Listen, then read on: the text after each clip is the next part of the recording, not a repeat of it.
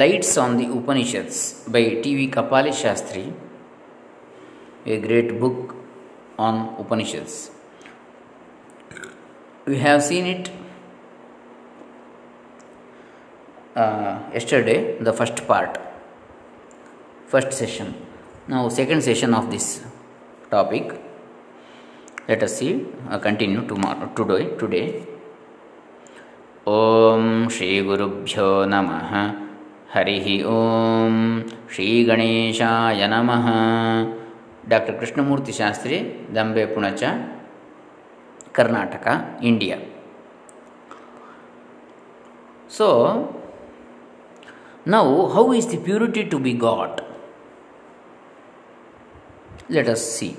In a still earlier chapter, the fifth, the Upanishad speaks of Pranagnihotra, the mystical oblation to the Vaishwanara, the universal person, in which the food that is taken in or offered to others is offered to the universal in the form of the vital fire in one's own being.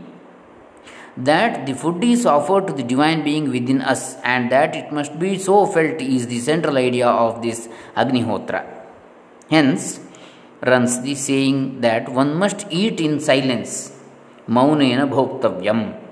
Whoever knows how to perform this rite, this offering of food to the divine being within us, its purity in itself, takes in strength itself. The Upanishad says that all the sins of such a one are burnt to ashes, just as the fibrous tuft of a reed thrown into fire.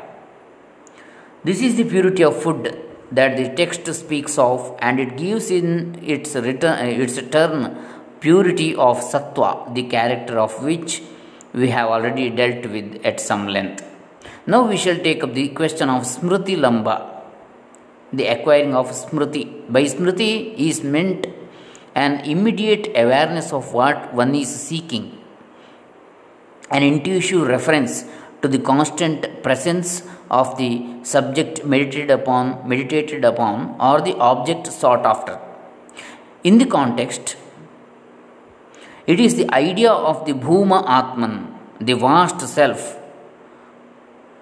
that fills or presses upon the mind, opening it to the intuition of the presence of the Bhuma. It is this intuition that is acquired by an exalted and purified understanding illumining the whole sattva, which in the language of later scriptures can very well include swabhava, nature or temperament and qualities, and the mind stuff as well. To extend the connotation of smriti to intuition may not be acceptable to modern scholarship, but some considerations warrant us to fix the sense of the word this wise. Firstly, Shruti and Smriti are Vedic terms. The former denotes the inspirational spiritual audience, the later intuitive discovery of what has been heard by the mystical subtle hearing. That is why Smriti or Dharmashastra is supposed to be a discovery of the sense of the Shruti, which was lost to the direct hearing. Secondly, any other sense will not fit in with the context. A mere remembrance of the traditional doctrine or of the sense of a textual passage does not require such a strong and pure sattva. Nor can sheer memory of that character dispel the many phases of ignorance that the embodied soul is beset with.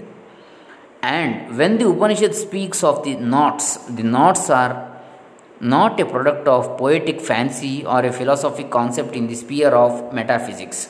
They are entanglements of subtle nerve force lodged in a frame of psychophysical structure which acts on and reacts to the functionings of the nervous system that links the subtler levels and conditions of being to the grosser material body. The smriti then is not a mere memory but an intuition that carries with it a certain dynamism that cuts asunder these knots of ignorance.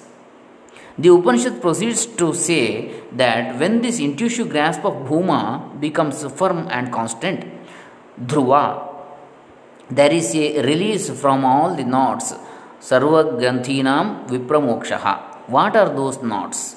They represent the desires, passions, attachments, and a host of other binding factors by which the embodied being feels chained to the body, life, and mind, feels them to be itself, and mistakes for its own being the ego, a posing figure of the true self. These knots form a protective envelope for the radical knot of the ego, covering the true soul, the Purusha.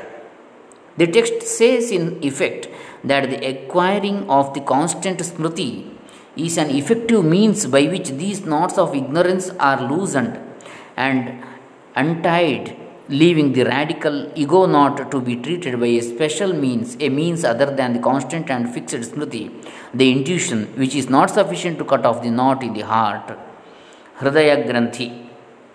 For as is elsewhere in the Upanishads stated, the knot in the heart is cut off only by the direct perception of the Supreme. Tasmin drishte paravare or paratpare. How is this supreme perception possible, this realization and consummation? Now, this question is answered in the later part of this sentence.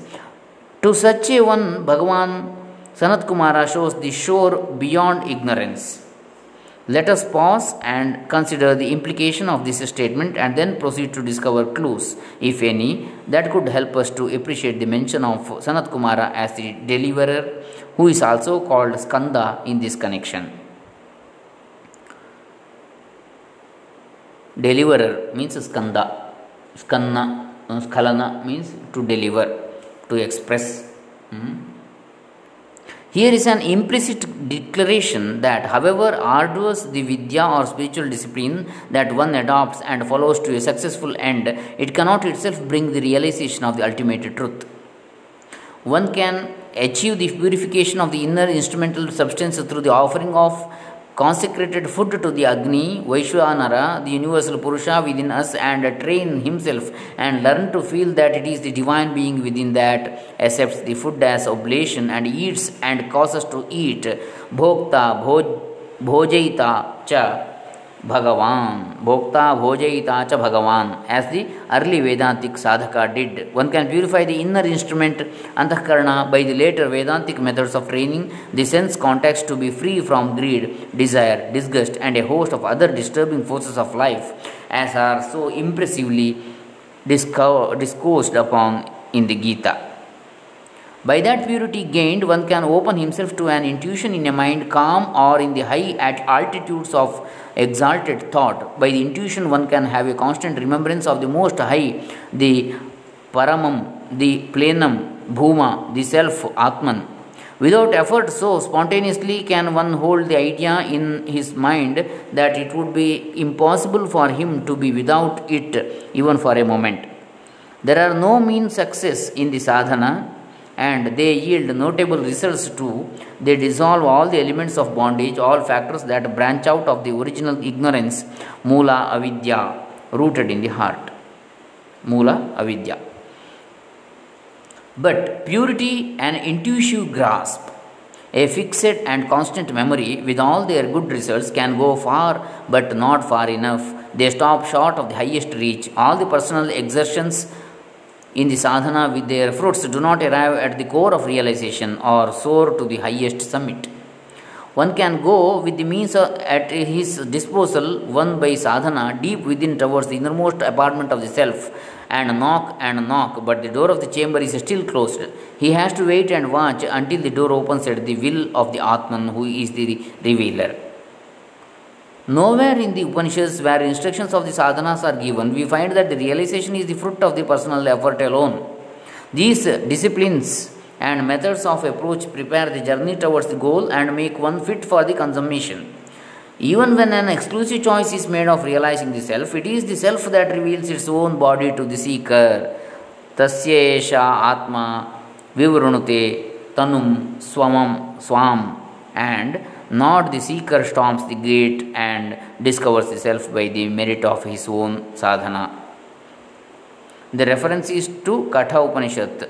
The same is found in Mundaka. The verse is interpreted in two ways: a thorough discussion of the sense of the verse and the construction of the passage would involve a space beyond the limit we have set for ourselves here, nor is it quite necessary for our purpose. To show the marked contrast between the two interpretations, we shall give the substance. He chooses the self who is chosen by the self.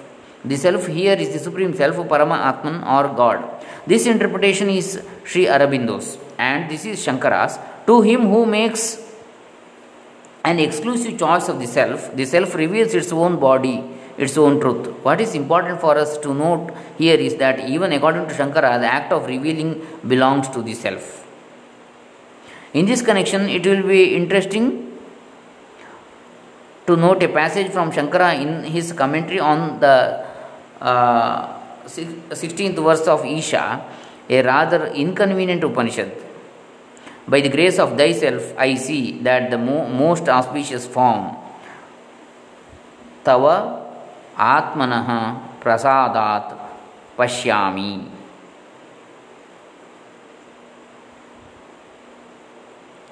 So,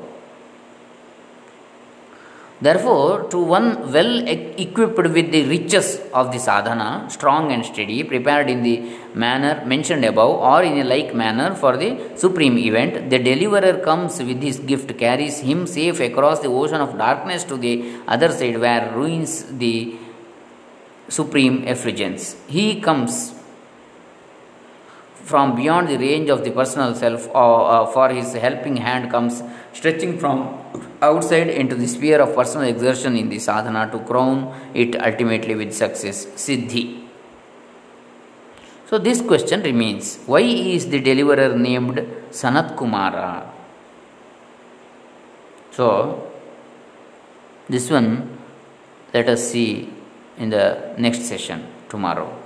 Thank you. Hare Rama.